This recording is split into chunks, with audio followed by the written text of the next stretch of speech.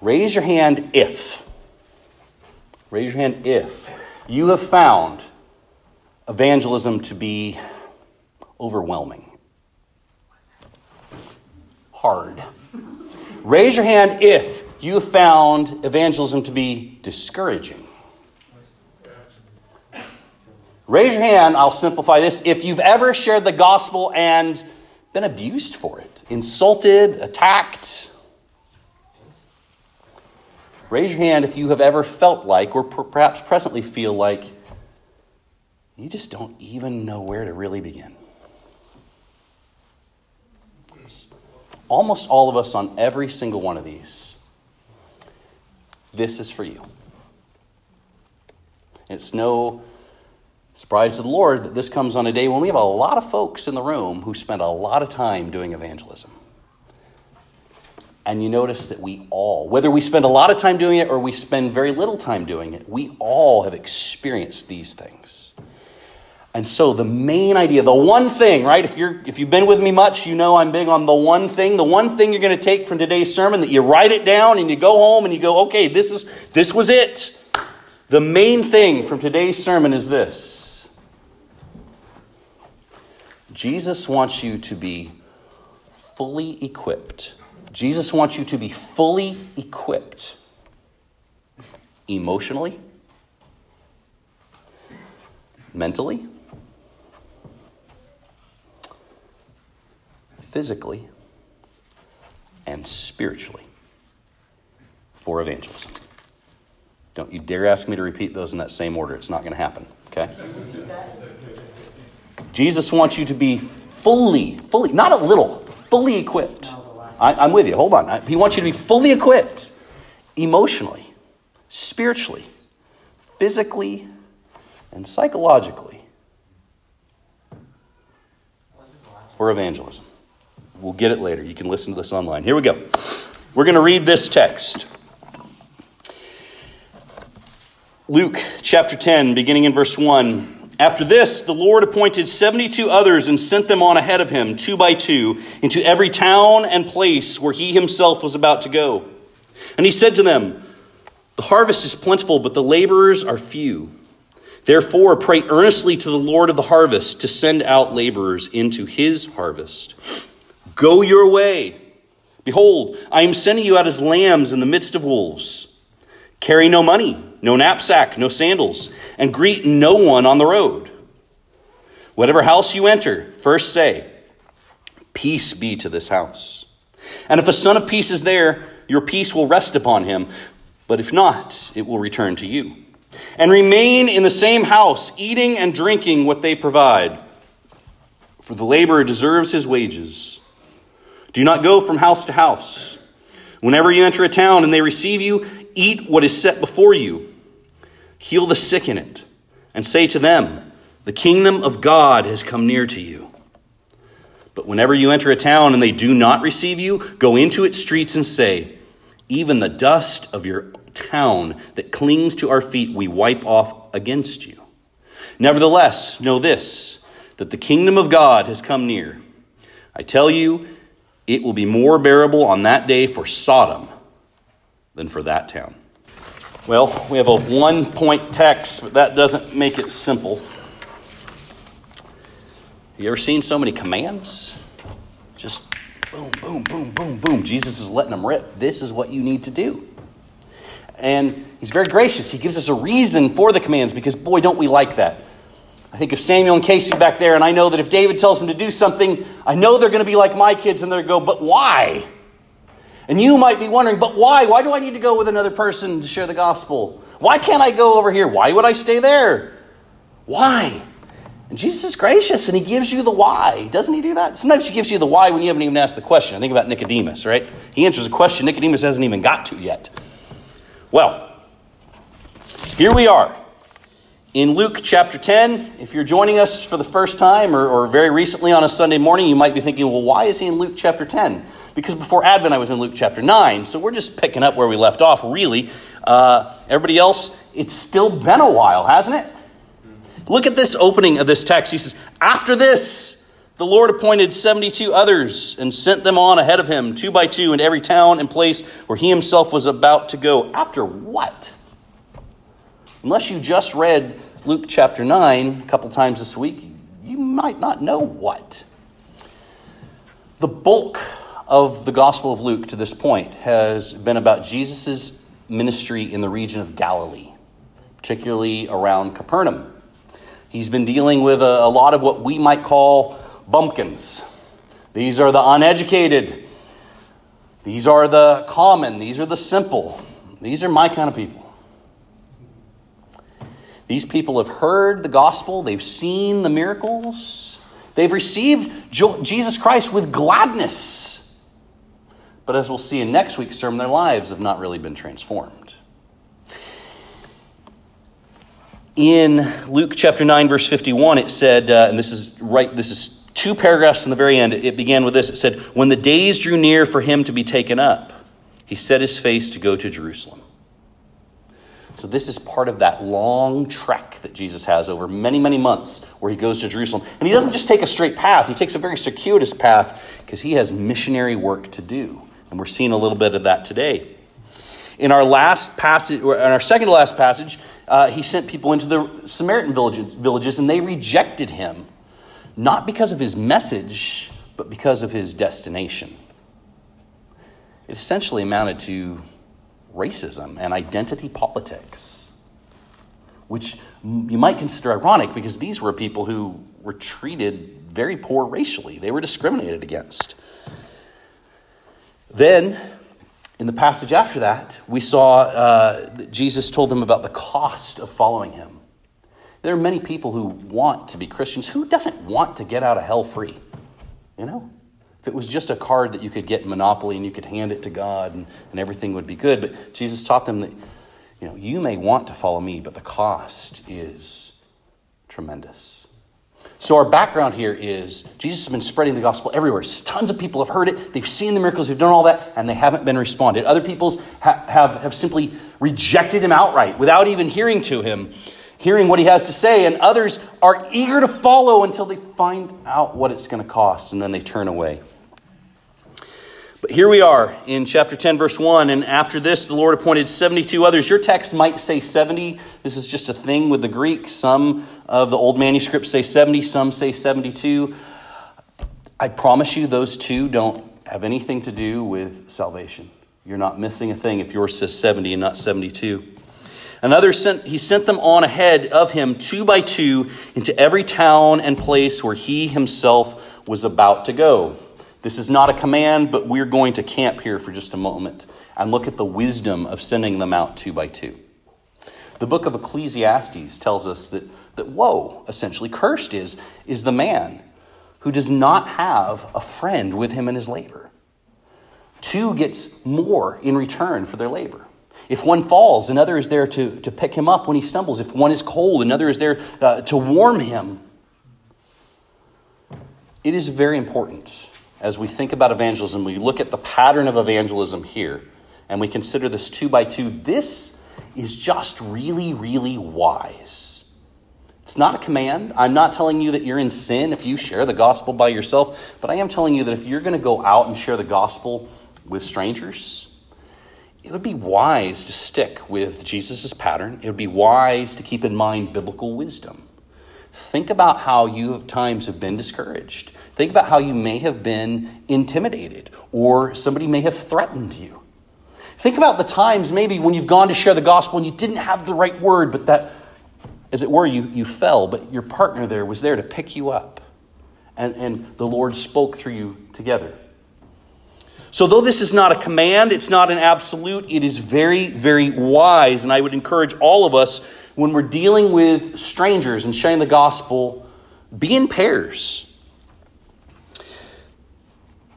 Let's look at verse 2 here. He says, and he said to them, the harvest is plentiful, but the laborers are few.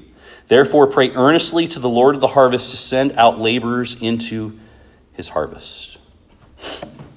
This is a command. This is a command to everyone in this room. This is not a command to go share the gospel. This is a command to pray that God would send people to share the gospel. if you take nothing else out of this pit stop, take that. You need to be praying. You know, you may be in your 80s and thinking to yourself, this is great for the young folks. Go get them, guys. But you have a part to do. Jesus is calling you to pray. And you may be in your 20s or your 30s and you may be thinking, hot dog, I'm ready to go.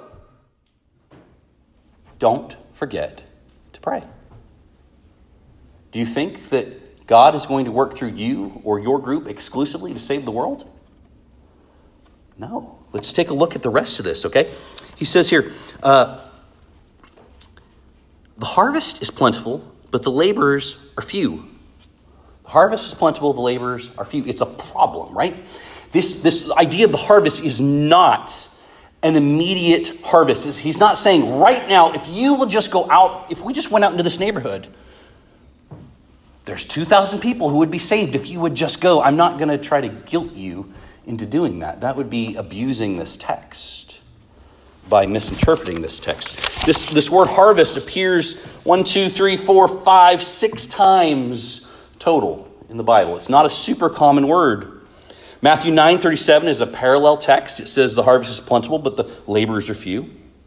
Matthew 13:30 and 39 are highly instructive for us. Verse 30 says, well, let me give you the context. It's the parable where the king has sown good wheat, but there are weeds growing up among it. And his administrators come and let him know the problem. And he says this, verse 30, let both grow up together until the harvest. And at harvest time, I will tell the reapers, gather the weeds first and bind them in bundles to be burned, but gather the wheat into my barn. And then verse 39 on the same text, he says, and the enemy who sowed them, that is the weeds, is the devil. The harvest is the end of the age, and the reapers are angels. So we have this eschatological, that's a fancy word for end times view of the harvest. The harvest is not going to be complete in your lifetime. You and your group, or them and their group, are not going to finish the harvest. You are a laborer. And you know what this is telling us? Though the harvest is great, in the end, that doesn't mean it's going to necessarily be a great harvest in this moment. And it tells us that you are one of many laborers, which is why it's so important that we pray that God will raise up other laborers. It is not his will that any should perish. John 4:35 is the one text that would go the opposite way of this. He says there, verse 35, do you not say there are yet 4 months and then comes the harvest? Look, I tell you, lift up your eyes and see that the fields are white for harvest. Context here, he's just ministered to this Samaritan woman, and she's gone back to her village, and she's coming back. And in the meantime, the disciples have shown up, and the disciples are here facing Jesus, and Jesus is looking as these Samaritans crest the hill. And he says this, he says, look, I tell you, lift up your eyes and see that the fields are white for harvest. There is a people group right here in front of you, and if you will share the gospel with them, they will be saved. That's not a promise for us. That's not the context of Luke, okay? But this is so true. Verse 37, for here the saying holds true, one sows and another reaps. I sent you to reap that for which you did not labor. Others have labored, and you have entered into their labor. Now, isn't that true? How often have we met someone and the gospel's been shared with them several times? The Lord's been preparing their hearts. And perhaps we're just the next one to labor, to prune some weeds around them, to water them with the word, or perhaps we are the one to bring in the harvest. Look on your own life. Did you necessarily get saved the first time you heard the gospel? So be encouraged, brothers and sisters, that we are one of many laborers. Do not be discouraged when you don't have a fruitful harvest every time you go out and share the gospel. And finally, Revelation 14.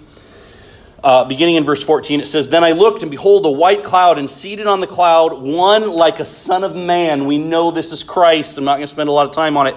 "With a golden crown on his head and a sharp sickle in his hand." Who is this Christ? This is the Lord of the harvest. "And another angel came out of the temple, calling with a loud voice to him who sat on the cloud, 'Put in your sickle and reap, for the hour to reap has come, for the harvest of the earth is fully ripe.'"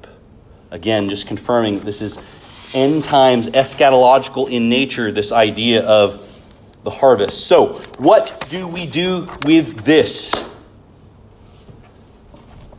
David, you have 2 children. Pray. Pray that the Lord would not only use you or me, but that he would send many people into their lives to share the gospel with them. Some others of you have children. Pray that same prayer.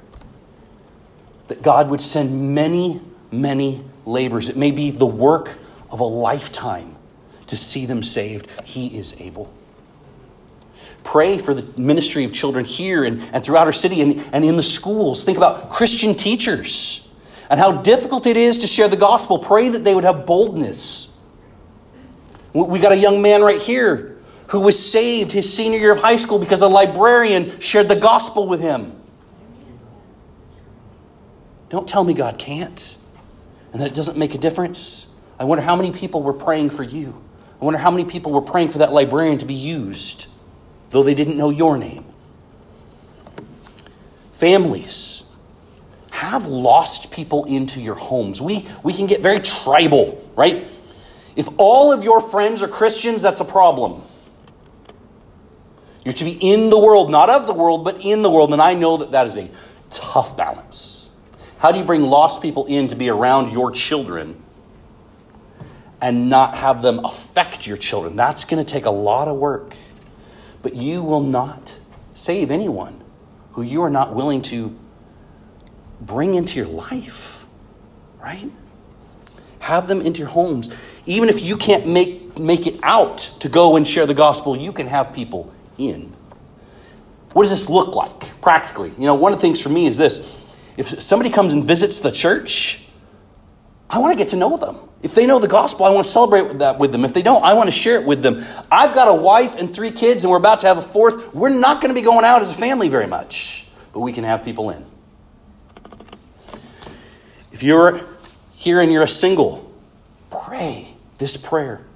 Be a laborer. This is to you. Carry out your life with the awareness that people are going to hell. And you have what they need to know. We have a lot of widows and a widower here in this church. Again, you may not be able, it may not be a good idea for you to go out to a park or some other place to be sharing the gospel. Pray earnestly. You have a part to play. You see all throughout the Bible where God's heart is moved because of passionate, what does this say? Earnestly. Pray earnestly. Earnest prayers. Pray earnestly that God would do this. And not just among us, but in the city and in the nation and in the world. They would raise up many laborers. All right. I got to move or we're never going to get out of here. Amen. Verse 3, "Go your way, behold, I am sending you out as lambs in the midst of wolves. Carry no money bag, no knapsack, no sandals, and greet no one on the road." The next command is go your way. He's simply saying go. Right? This is not the first sermon you've heard about going and doing evangelism, right? Have you gone? Or maybe you went like once. Go. It's the idea of going. This is your life now, Christian. Go. Why do you go? See, this is all about imperative and indicative. The imperative is the command. The command is to go. The indicative, the reason why he says is because I am sending you. If I say go, that doesn't, yeah, okay. Just a guy with a purple shirt, man. But no, the Lord of creation, your Savior who made you, says to go. Right? If you're a child and your mom or your dad says, go do something, what do? You do it because you love them, because you respect them, because you fear them, because they have the right, because they feed you, because they brought you into this world. Jesus says, go. I am sending you. I want to talk to children or parents with young children. As you go into a school and you talk about Jesus, they may tell you no. They will probably tell you no. Who are you going to listen to? Samuel, who are you going to listen to? If your teacher tells you no, don't talk about Jesus, is that a command we should obey? No, it is not. Because Jesus himself says to go and to tell them. Your friends don't direct your life. Your teachers don't direct your life. Jesus directs your life. God has called all of us to the life that we have. Single, married, widowed. You don't need to feel like you have a lesser role just because you can't necessarily get out and beat the streets. But you can be just as obedient. Through prayer, through inviting people in, through encouragement. Obey his command to share the gospel. It's not an option. This is not a suggestion. This is a command. If you've been praying for evangelism to your family, anybody in here been praying for gospel to be shared with their family? Just me? Okay. Are you willing to be the laborer? Have you shared the gospel with them yourself? You know, we have somewhere, hold up those gospel tracts. You know, this may be useful not just in sharing the gospel with them, not just to give to them. This may be useful for us to refresh us of what the gospel is. So that when these conversations come up, it's right there ready to go. We know what to say. We know the truth. We know scriptures to turn to. I would encourage you to take that and read. Don't just go hand it to some stranger. That might work, but read it yourself first. Let's equip ourselves. What else does he say here? He says, carry no money bag, no knapsack, no sandals, and greet no one on the road. That part's weird. And what's our reason for this? It's because he is sending us as sheep among the wolves. Do you see it there? In this case, the indicative comes before the imperative. He says, carry no money bag, carry no knapsack, carry no sandals, and greet no one on the road. What does this mean for us? He's sending us as sheep among the wolves. Well, first of all, what are sheep? They're defenseless, right?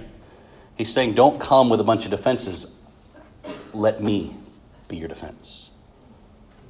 He's saying, don't be weighed down, encumbered by the things of this world that would slow you down. Don't think about all the things that you need. Just go and trust me. There's so much work to be done if you spend all day making yourself outfitted. Ooh. You ever been fishing or hunting and there's that guy and he's got everything? You know, yeah, okay, one person. So, I mean, the guy's got the brand new boots and he's got the flashlight and he's got the toothpick and he's got the this and he's got all the... He needs a travel trailer just for all his stuff. And of course, it's all got to get clipped. And so now he's going through the woods and he's jingling and he's jangling, or he's throwing something out on the lake and every fish sees it and hears it. Just get out there and go. Go as sheep among the wolves. This also means not to let fear. Don't let fear of the world, don't let fear of persecution stop you. This is a big thing for families. I talked earlier about if you're going to have lost people into your homes, there is a legitimate fear of how are their kids going to influence my kids? How are my kids going to interpret the things that they say? Well, just practical advice is after they leave, talk to your kids and explain it to them so that they have some reasoning. You know, this is one of the great problems is we bring kids up in the church and not necessarily in godly ways, and then they get out to the world and they go crazy. They don't know what to do. They don't know what to believe. They don't know how to handle thinking that's not the thinking they've had their entire lives. Part of that is that we haven't equipped them to do that. So talk to your children about what happened at soccer practice. What did your teacher say? How do you interpret that? Oh, Johnny's an atheist? So let's talk about that. Susie wants to be a man. What does the Bible have to say about this? Let's equip them. Don't be afraid. Don't be afraid. Don't let the influence of the world stop you from having people into your home or into your life. Another thing here is expect persecution. Be willing to suffer loss.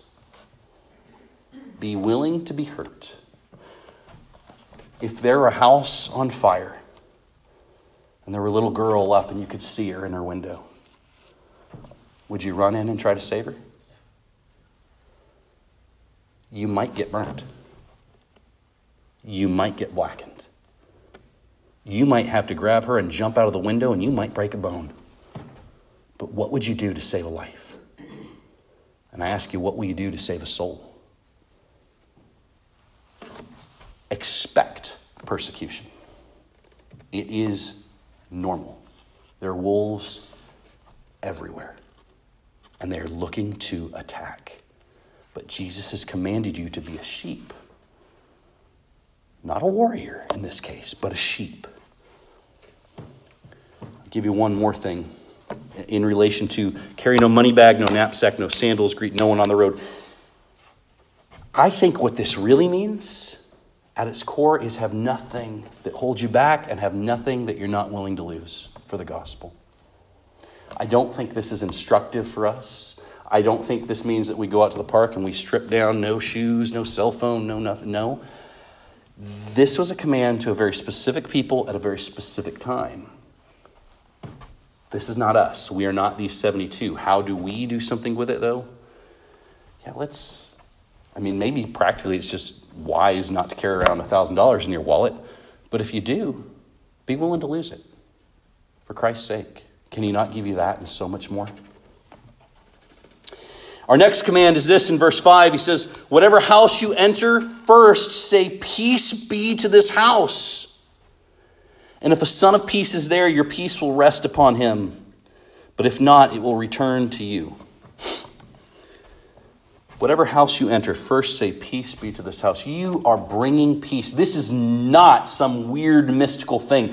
There's a book that was written a while back, The Golden Compass, and the people basically had like a demon that followed them around, and it could go do tricks, and it could come back, and all this stuff. This is not anything weird like that. This is not like, oh, you have the Holy Spirit, but then you have this special extra spirit called peace, and it just hovers and goes, and no. The peace that you bring is the peace that you have with God through the forgiveness of sins. It's the message, the gospel message that you have.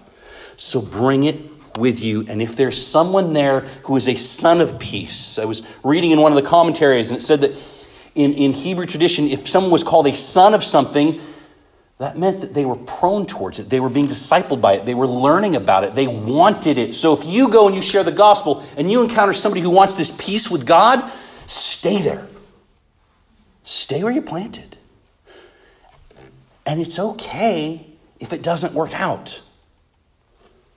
Anybody shared the gospel with someone and it was just going so well for so long, but you never did actually see them get saved? Well, that may be because you were the seed planter. It may be because you were the waterer. It may be because they don't get saved at all. It may be because somebody else is going to enter your labor and reap that harvest. But I promise you, you will lose nothing by investing in the gospel. Nothing. It is all gain in Christ. What does this mean practically? Think about kids again and parents of young kids. It means that you don't have to have all Christian friends. Actually, it's good for Nathan and me and everybody else. You don't have to have all Christian friends. In fact, it's probably a problem if you do. God has sent you to non-Christians. How will they hear the gospel if you're not there? And if you're not willing to be a part of their lives and let them be a part of your life. My families, it means to invite the single people into your home. They need blessings and comfort that your home can offer. And I promise you'll be a blessing in return. Are you getting a very strong, what's the word I'm looking for?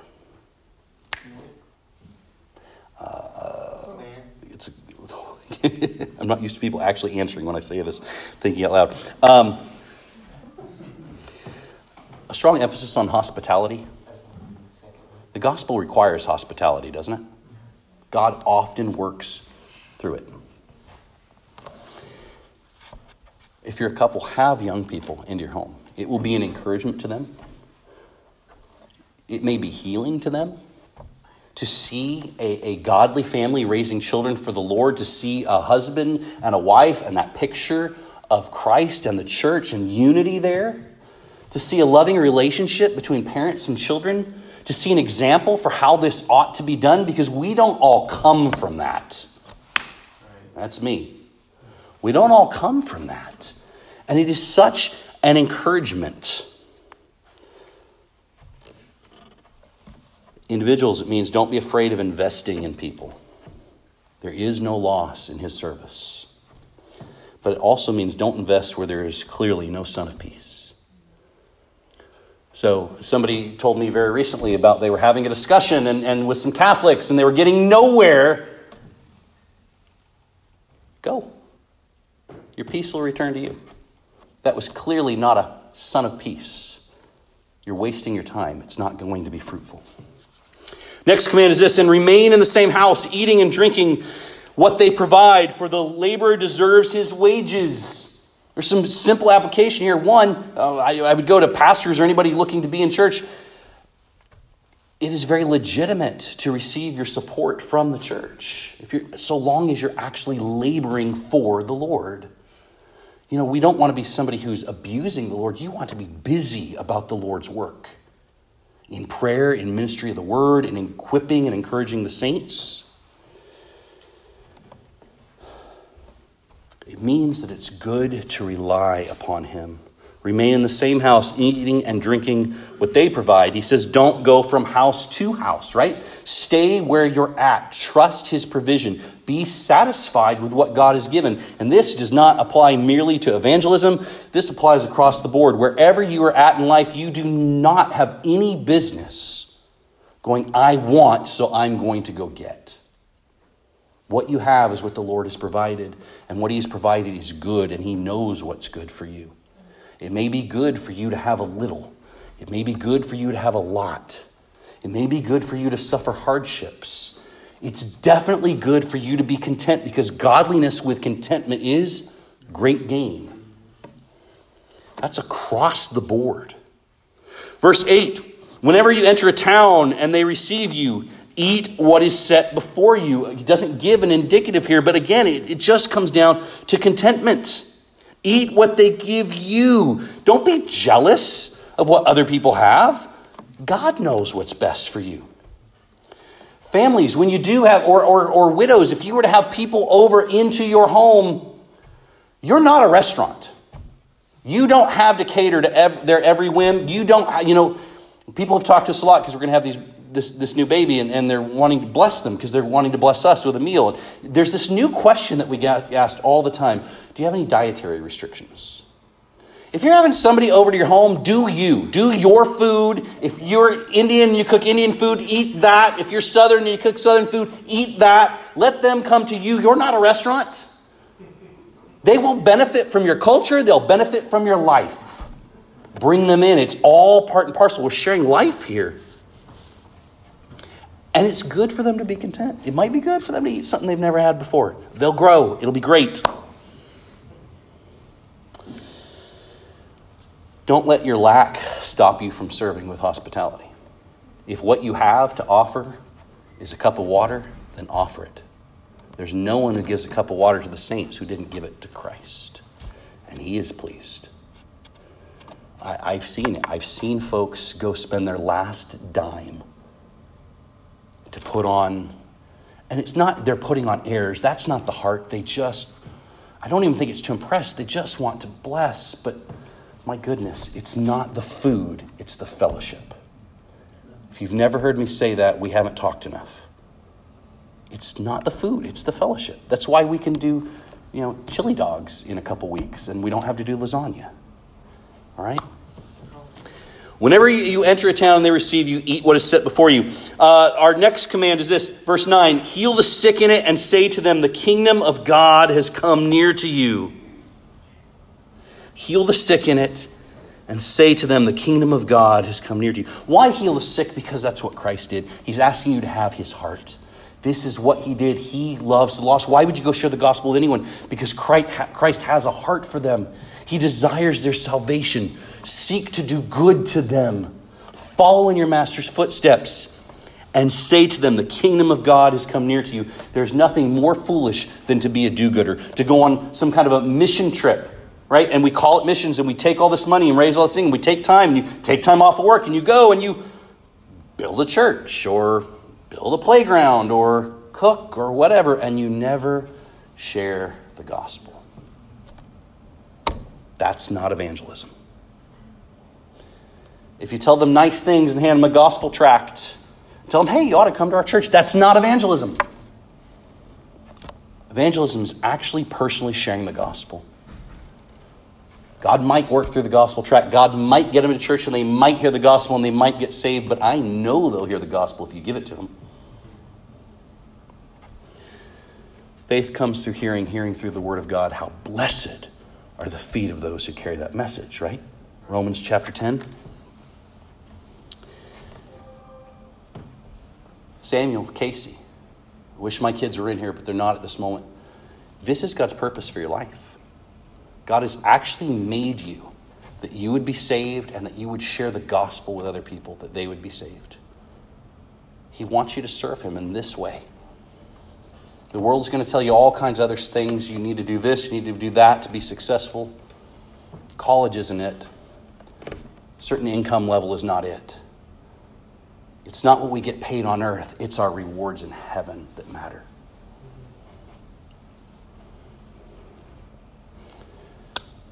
Do good to people's lives. It's good. Wisdom that is pure and that the Lord looks favor upon is this, to minister to orphans and to widows in their need. Right? This is good. But the greatest ministration they need is that of the gospel.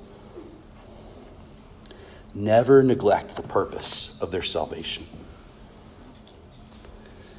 My folks who are a little older in life, this is still the purpose of your life, is to share the gospel. You may wonder why you've got such long waits at the doctor's office, such long lines at the grocery store. I know this. I know they are opportunities to talk to people about the gospel. I know that little tract in your hand with a little bit of practice would be a wonderful tool. Be a sheep. Be a sheep in the midst of wolves. Don't be afraid of offending someone. Don't be afraid of what they're going to say. The Lord himself will be with you.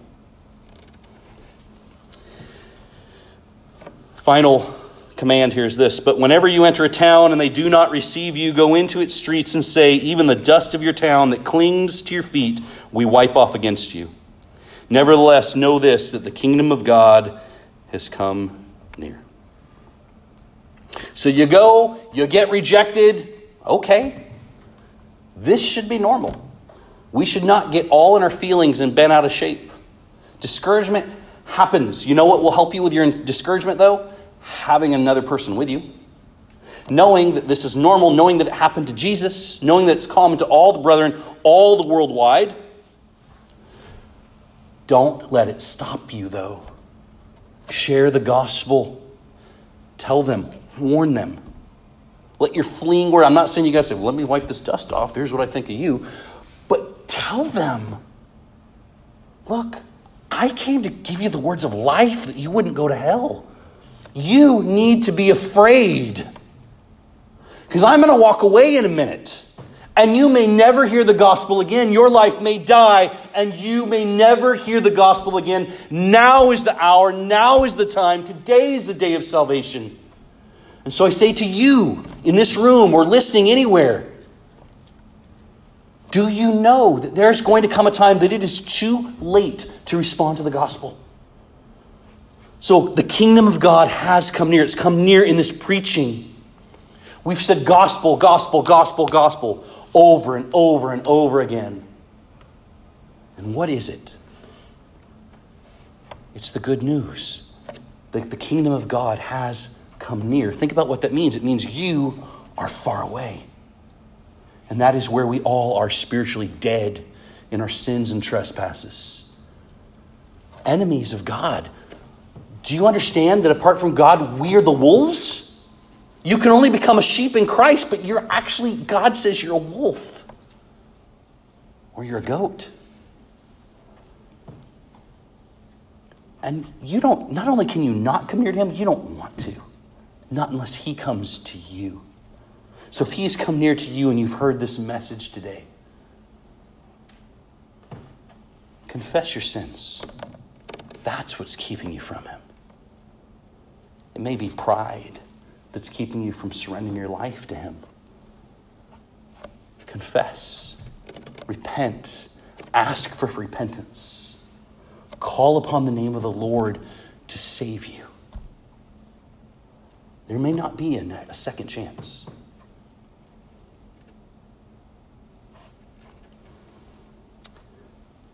What does this mean for us in terms of evangelism? Again, it means not to waste our time where there is no opportunity. This may not be. We may not be in the right part of the field. This part may not be ripe for harvest today. It might be tomorrow, but not today. But somewhere there's a field that is ripe for harvest. Let's go. Let's be about the Lord's business. And he closes with this. He says, it will be more bearable on that day for Sodom than for that town. The greatest example of sin. Open defiance against God, rebellion against him, and the fate that befell them of fire and brimstone. It is better for Sodom and Gomorrah than it will be for you if you reject the full message of the cross of Christ. People have to know that. We can't just tell them Jesus is love, Jesus is good, come to Jesus. You can't just tell them come be saved. You must tell them what they're being saved from. So is this normative? Is everything here, everything for us? No. Carry your knapsack. Carry your sandals. You walk up looking homeless, they're not going to listen to you. But don't walk up in a three-piece suit and intimidate them either, right? Approach them, share life with them, be open with them, be hospitable with them in every way possible. Be willing to suffer loss, be willing to be abused for the gospel's sake. Don't get discouraged when you get discouraged. That's part of the deal. Go out together, talk with one another, encourage one another. Pray. Pray. The power to save is in the gospel of Jesus Christ. The power to save is in Jesus Christ. It's not in those feet. Amen? It's not in this tongue. Paul says, I didn't come with fancy words. I came knowing among you only Christ and him crucified. If you know that, you know everything you need to know.